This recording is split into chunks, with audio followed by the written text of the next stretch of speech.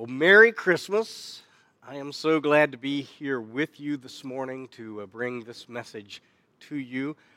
Yes, I have a little bit of nasal congestion, so you got to put up with a congested Kentucky twang today.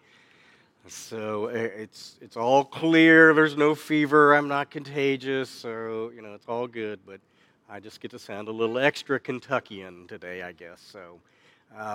I was always scheduled to present this message in the Christmas series. Steve is doing well. He was here in last night's service, as a matter of fact, so he's doing okay. But this isn't a last minute, oh my goodness, what are we doing here? I was always scheduled to bring this message as we conclude our Christmas series, What Was Jesus Thinking? We started off in this message series asking the question, why ask? And we ask because we need to have the same mindset as Jesus. And if we're going to have that same mindset, then we need to know what that mindset was. And as we've heard from the reading this morning from Philippians chapter 2, we know that Jesus was thinking humbly and he was thinking obediently. And today we're going to examine the notion that Jesus was thinking eternally. Now, on Christmas Day 2015, Peggy surprised me with a gift that I never saw coming. We had a pact that year that we were not getting each other gifts, at least gifts all wrapped up in pretty packages and placed under the tree. It's a pact we make every year, and in fact, I have to confess to you, I violate that pact every year, and so does she. But usually we get something practical, like socks or something. This year she gave me a hammer.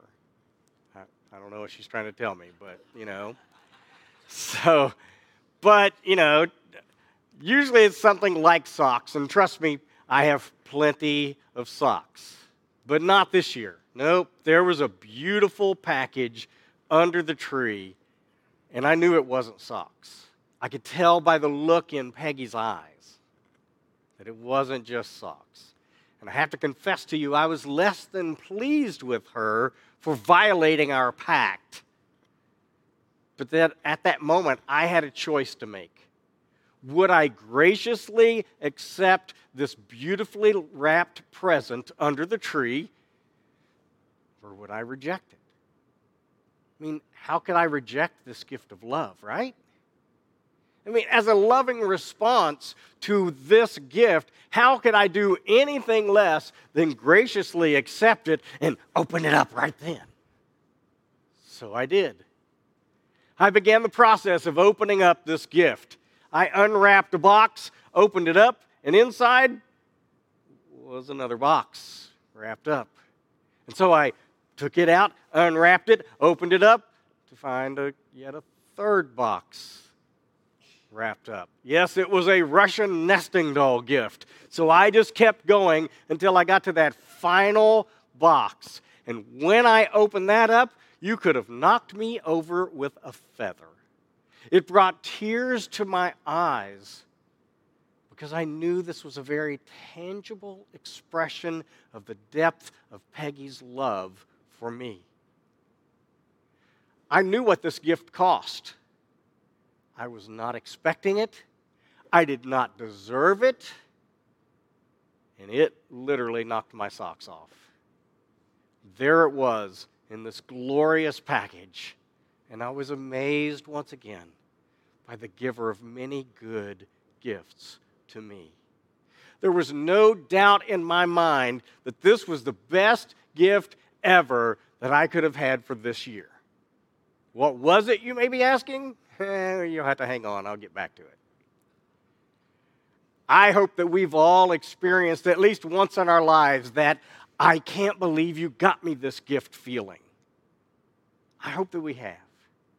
Because we all have this longing deep inside to receive that gift that we never saw coming.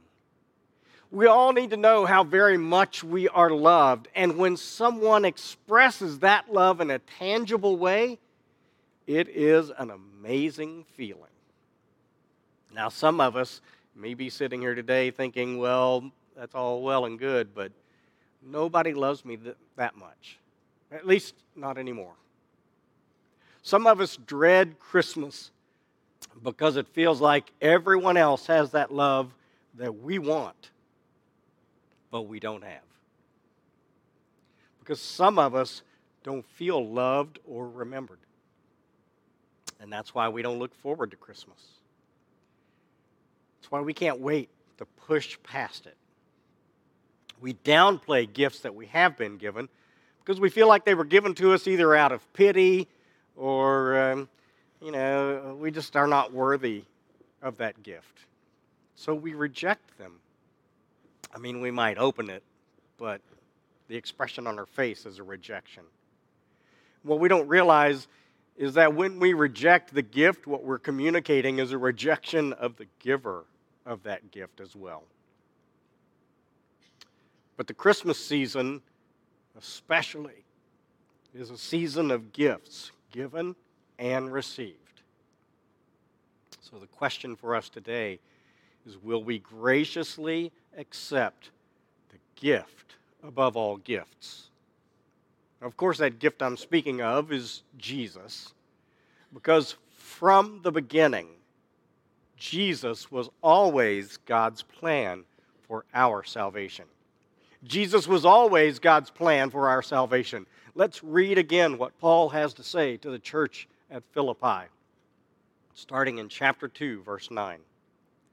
Therefore, God exalted him to the highest place and gave him the name that is above every name, that at the name of Jesus every knee should bow in heaven and on earth and under the earth, and every tongue acknowledge that Jesus Christ is Lord, to the glory of God the Father.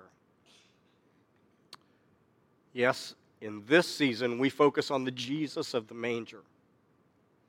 But in God's mind, the focus should be on the Jesus for whom every knee should bow and every tongue confess that he is Lord, to the glory of God the Father. Because Jesus is the tangible expression of God's love for us. Jesus is the tangible expression of God's love. And God will be glorified, period. The therefore that we have read in verse 9 means that Jesus provided a biblical truth, or he proved a biblical truth that, frankly, many of us do not always deeply believe. And that is, he who humbles himself will be exalted. We see this both implicitly and explicitly throughout the Scriptures, but we have a really hard time believing it because we think if we go too low, we won't get what we deserve. And I'm here to say this morning, I am so glad that we don't get what we deserve, aren't you?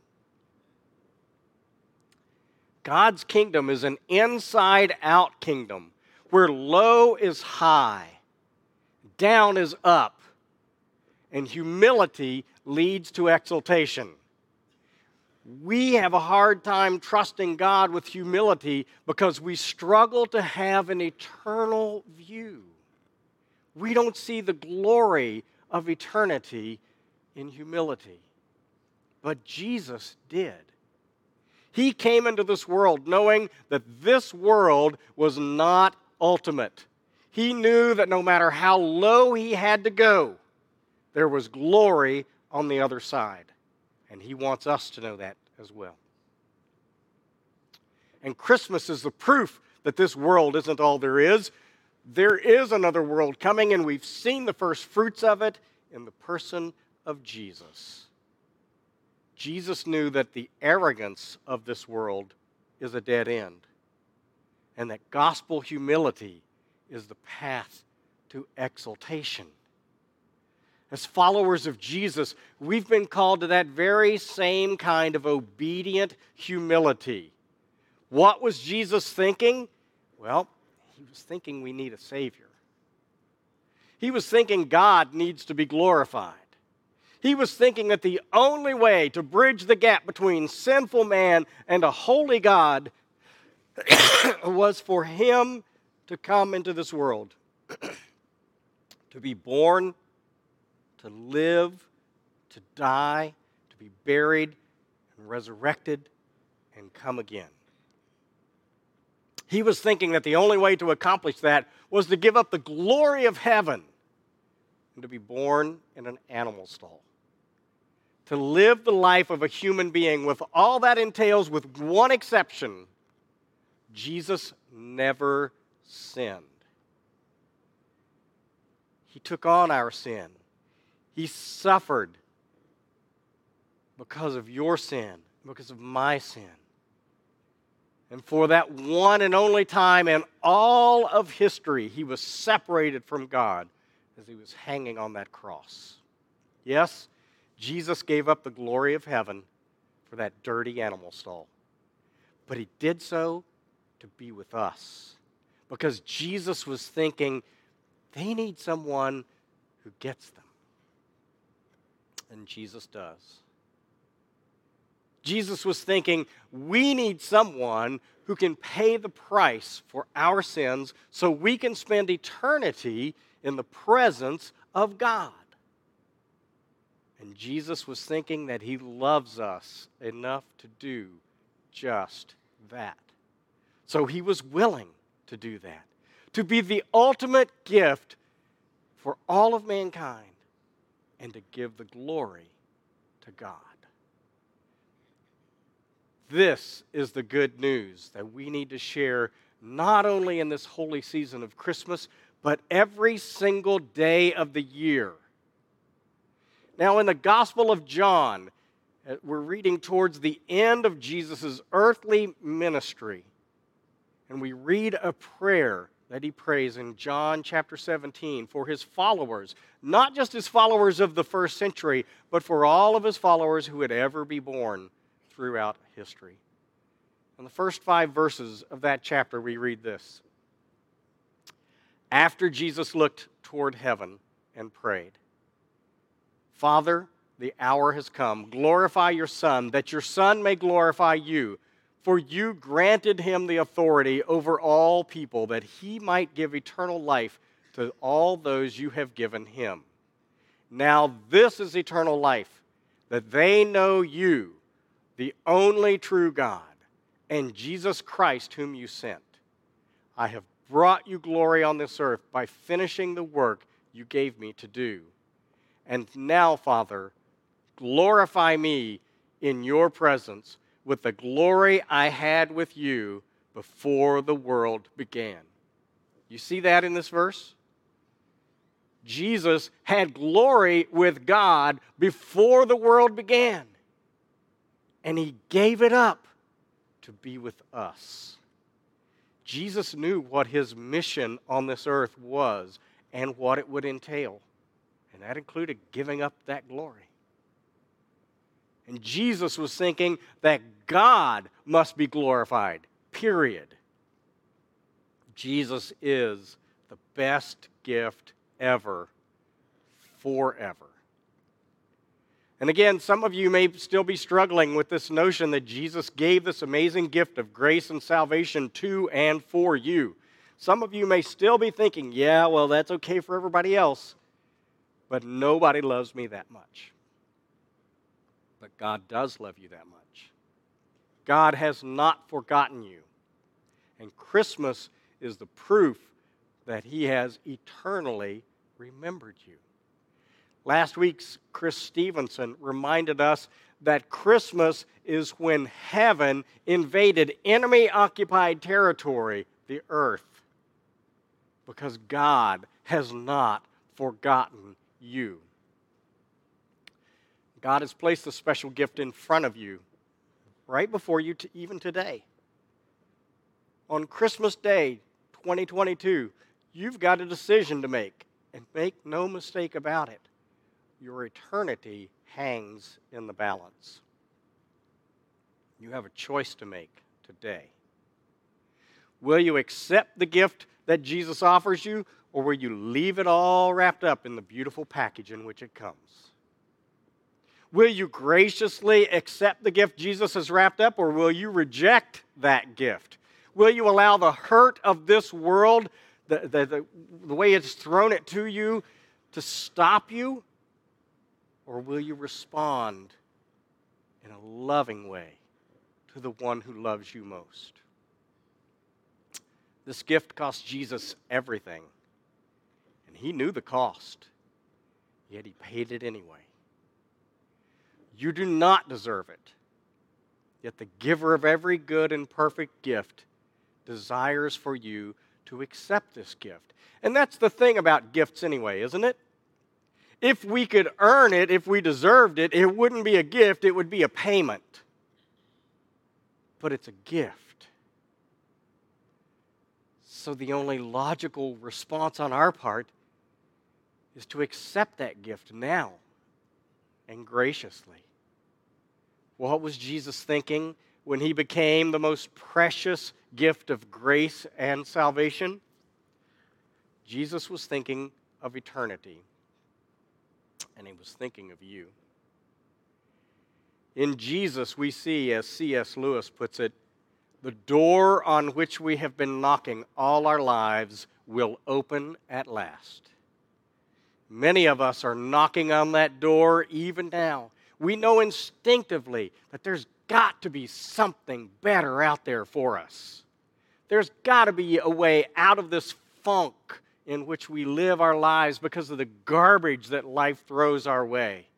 And oh, does Jesus ever understand that feeling? Jesus gave up the glory of heaven to be that door that could open for us. He has opened the door wide for all who will receive this free gift of salvation that he offers. You see, Jesus wants to spend eternity with us in the presence of God for the glory of God. And so in all humility, we should graciously accept this gift because it's from the one who loves us most. Unwrap this gift. And it may seem like a Russian nesting doll gift to us at times, but let's unwrap it. Believe that Jesus is the Christ, the Son of the living God. Repent of your sins. That means that you turn away from sin and turn toward God. Confess Jesus as your Lord. He is the boss of me. Be obedient in Christian baptism, buried with him in the watery grave, raised up into a newness of life, to live a life that gives glory to God in obedient humility. May we seek to have an eternal view, knowing beyond a shadow of a doubt that this is what Jesus was thinking. And let's remember again what Paul wrote to the church at Philippi, starting in chapter 2, verse 10. That at the name of Jesus, every knee should bow in heaven and on earth and under the earth, and every tongue acknowledge that Jesus Christ is Lord, to the glory of God the Father. You know, as we sang just a few moments ago, if you've been forgiven and you've been redeemed, sing the song forever to the Lamb. If you walk in freedom and if you bear his name, sing the song forever to the Lamb.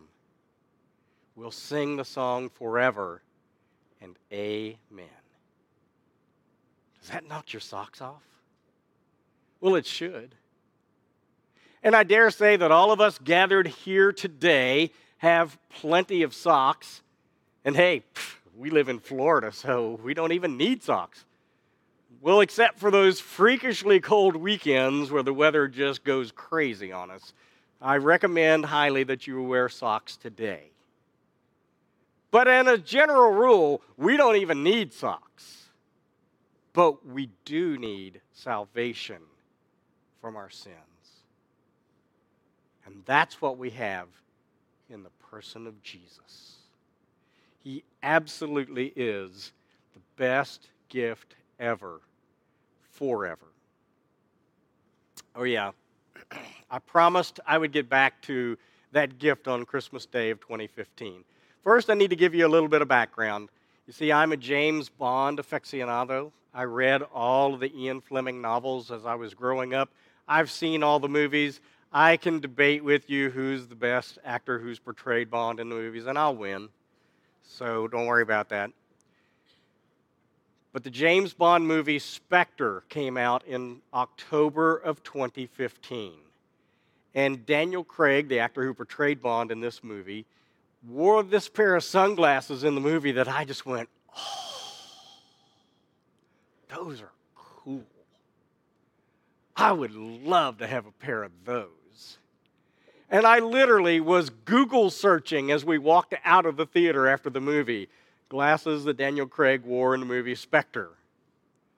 And I found out that they were Tom Ford designer frames. Tom Ford is an Italian designer.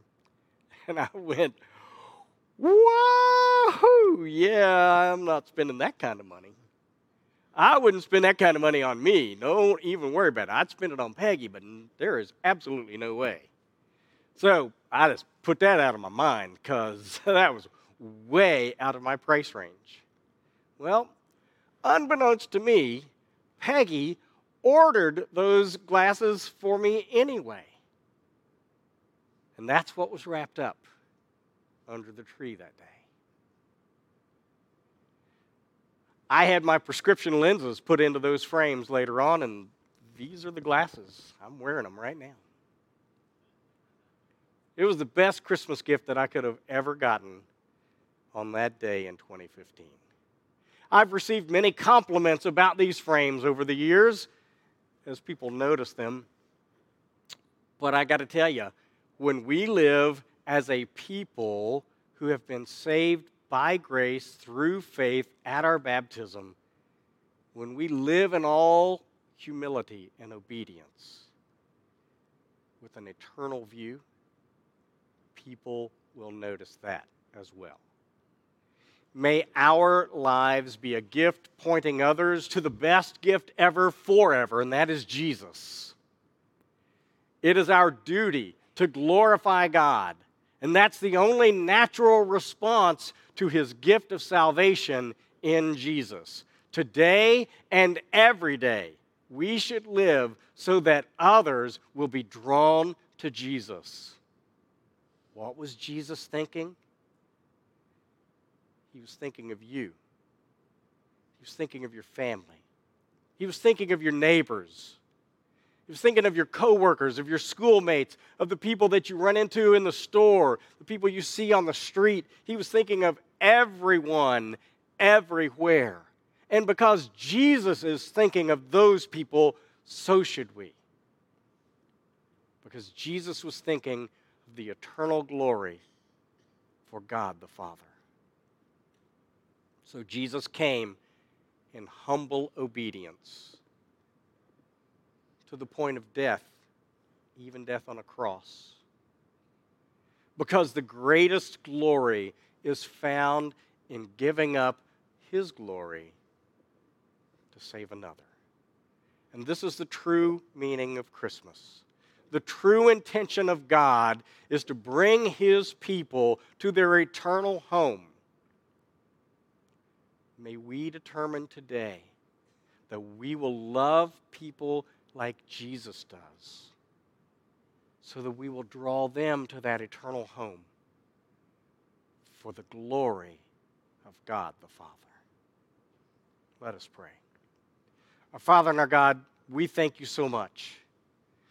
You have given so much through your Son, Jesus. I pray that on this Christmas Day, 2022, that we would determine to live our lives in a manner that bring you glory always. May we be a people who love like Jesus, who live like Jesus, who draw others to Jesus.